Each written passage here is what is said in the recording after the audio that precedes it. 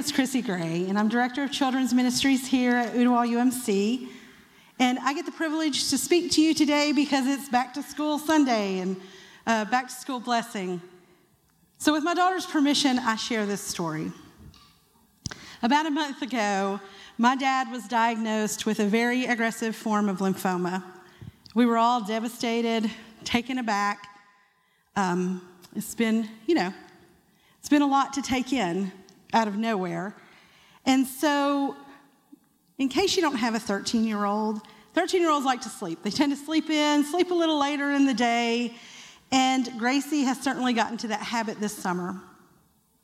On Sundays, church staff arrives here, what I'm going to call early. Some of you may not think it is, but arrives early on Sunday morning. So I'll try to leave my house before 7 a.m. That night, Saturday night, as we're going to bed, my husband's not going to be able to attend because he's sick, so he's not going to be able to make church that week, and he usually rolls in about 10 a.m. in time for Sunday school and brings Gracie. So she's not going to be able to come to church that Sunday. So before I go to bed that night, she says, I'm getting up, and I'm coming to church with you. Now, I reminded her what that meant, and I wasn't going to wake her up. I wasn't going to wait for her to get ready. If she was coming, she needed to be ready. That Sunday morning, I walk out of my bedroom, and I fully expect her to have decided to stay in bed. But she did not. She was up. She was ready. She was sitting in the living room waiting for me to come out. So we come to church, and I'm trying to figure out what's behind her drive to come so bad. Not that she doesn't love coming, but she really wanted to come that Sunday. And as soon as I got here, I figured it out. She needed her people. She needed those adults that have come around her prayer partners, her small group leaders, the staff that she's grown close to, and she needed them. And that Sunday, that morning, this church did what it does best.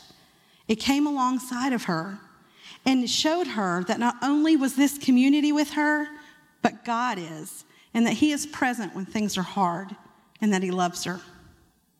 You see, this is how we see God. We see God in the people around us, and in turn, people see God because of us, or sometimes in spite of us. This church is something special. I've said it since I walked through the doors 3 years ago. We have a lot of older adults who love our kids and want to show up for our kids. It's really amazing. Earlier this year, I had asked for help with camp. See, camp prices have gotten expensive, and I know if you have multiple kids, that's a lot. This church, were able to pay $350 per kid, and we sent as many as wanted to go, but 22 kids this summer, which is pretty amazing and pretty impressive, the way this church has stepped up. That was a huge help to parents. We have Prayer 360, where we pick a kid and we pray for them all year. People send cards. I've seen them walk in with gift bags and hugs and just build a relationship with that kid, and most importantly, pray for that kid, because that's what it's about. I say kid, but also student, youth. It's because of this amazing community that we do what we call a family worship model. That means that when you come to church, you're going to hear kids, because we believe that kids learn best, even if you don't think so, by modeling your behavior in church, by listening to what's said. Even though you think they don't hear it, they do hear some of it. And being a part of this community means being present with this community. So we believe strongly in a family worship model here. Our pastors used to they didn't kid about this. They can sit through anything. But my pastor one day, many years ago, it wasn't here, in a staff meeting said, kids don't usually bother me in worship, except for yours this week. He was crying, and it threw me off, and I couldn't get back to my sermon. That was great. But I've never heard any other pastor say that other than to me, so know that. A community is made up of all ages, and in this community, we do community and we do relationship well. We want our kids present in church. We want our kids connected, so we connect them to a prayer partner. We connect our kids to small group leaders who show up week after week to make sure that it's the same person speaking into the life of your child. We move with the end in mind. I know parents hate it when I bring it up. I hate it.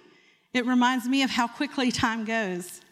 My My second to oldest son is turning 21 today. It went quick. Happy birthday, by the way.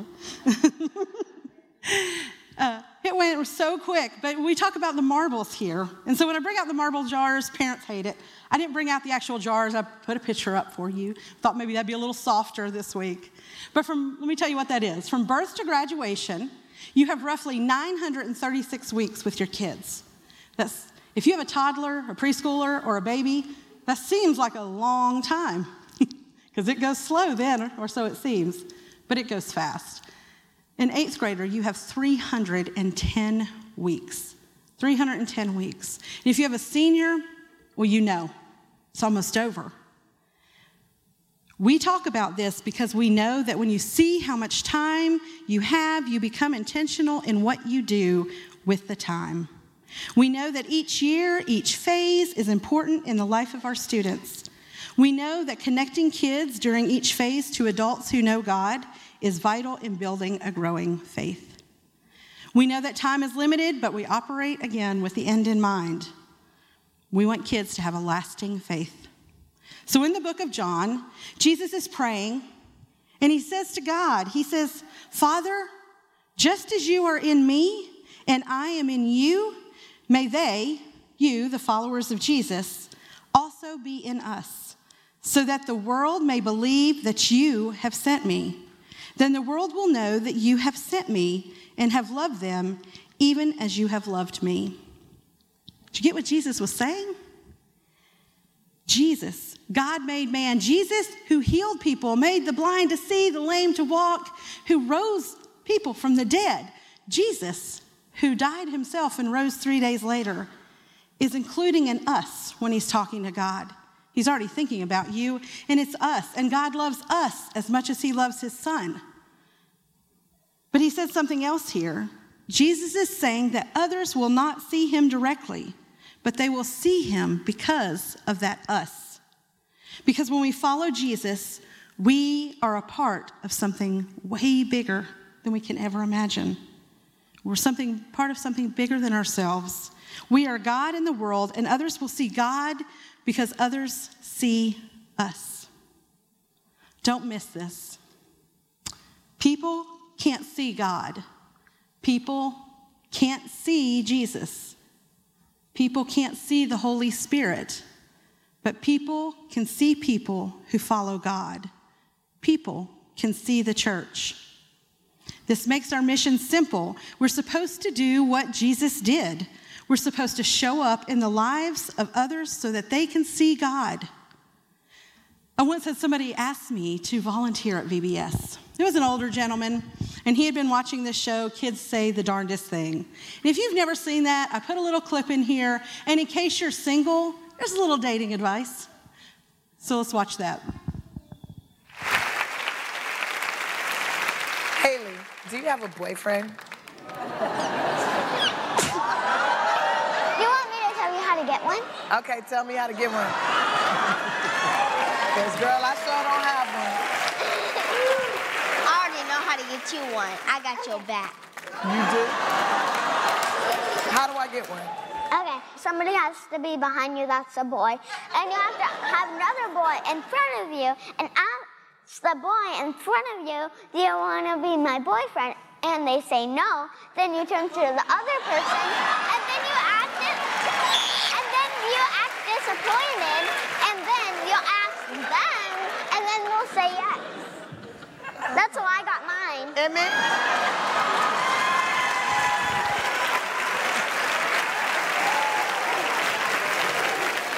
Chloe, you got any suggestions on how I get a man? Yep.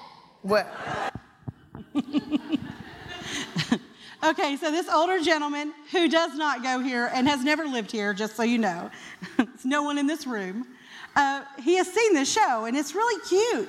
You've got this back and forth, and it's clean, it's funny. Who doesn't want to talk who doesn't want to have those kind of conversations? So he decides to volunteer at VBS. He goes through all the training, does all the, the background check and all that, and so he is on playground duty for VBS. He has the younger kids, and they're out in the playground. 2 days. That's how long he makes it. He's like, I can't do this. Because here's the thing, real life is messy. When you're out in the playground, it's every kid for themselves, survival of the fittest. You've told the same kid to put the same stick down 20 times. It's not fun, it's not cute, it's not entertaining, it's work.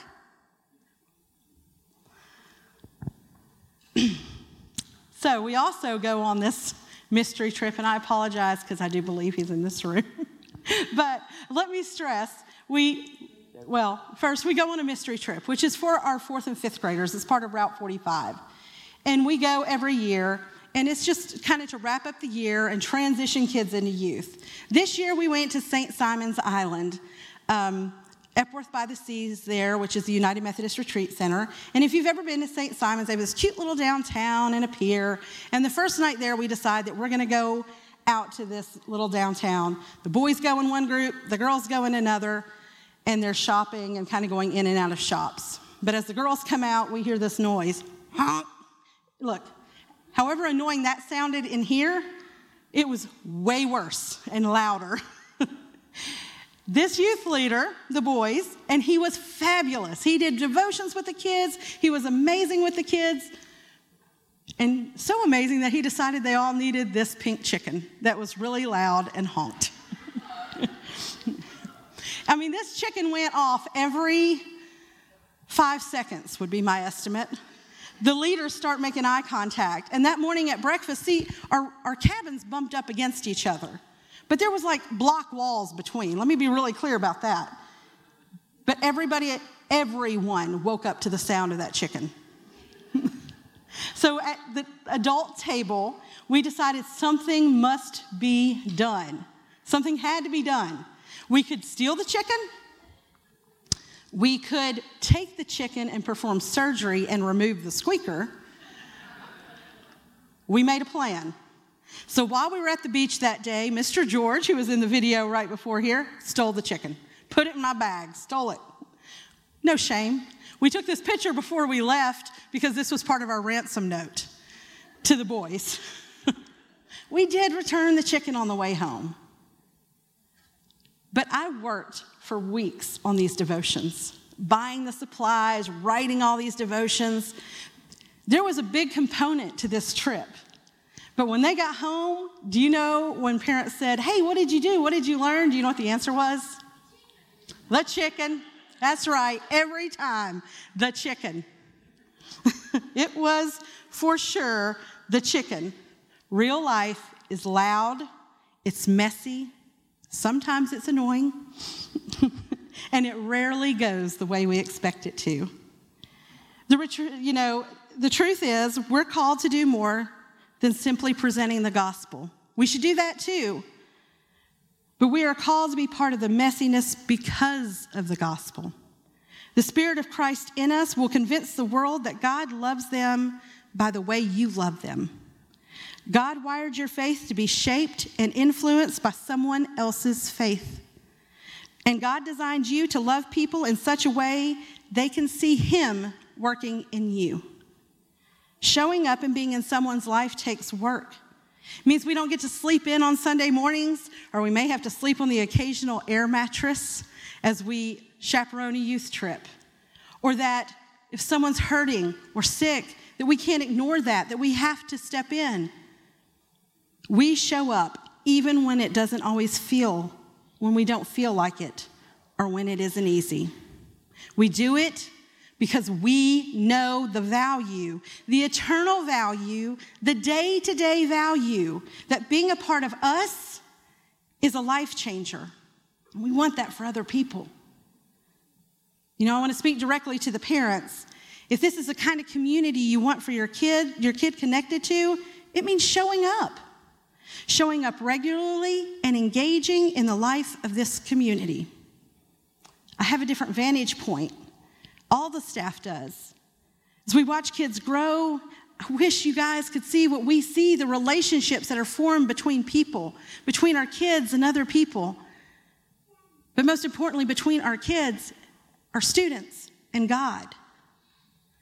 We have all heard parenting takes a village, and in this world where we could live apart from people, or we don't always know our neighbors, Or maybe your village is extremely unhealthy. This is your village. Someone once asked me what the benefits are of joining the church. I have to say, it's this community. It's seeing Christ at work. When you're connected, when your family is connected, you just extended your family by hundreds. We show up for each other. We are Christ in the world. You want to know Jesus, or maybe you're still trying to figure out who he is and you don't know who he is quite yet. Community's the key. Membership doesn't have all the privileges, though. It's not like a MasterCard. Is that MasterCard? Maybe. It doesn't have all the privileges because this requires something of you. You have a part to play. It means you show up for others, too. You can't just come and consume.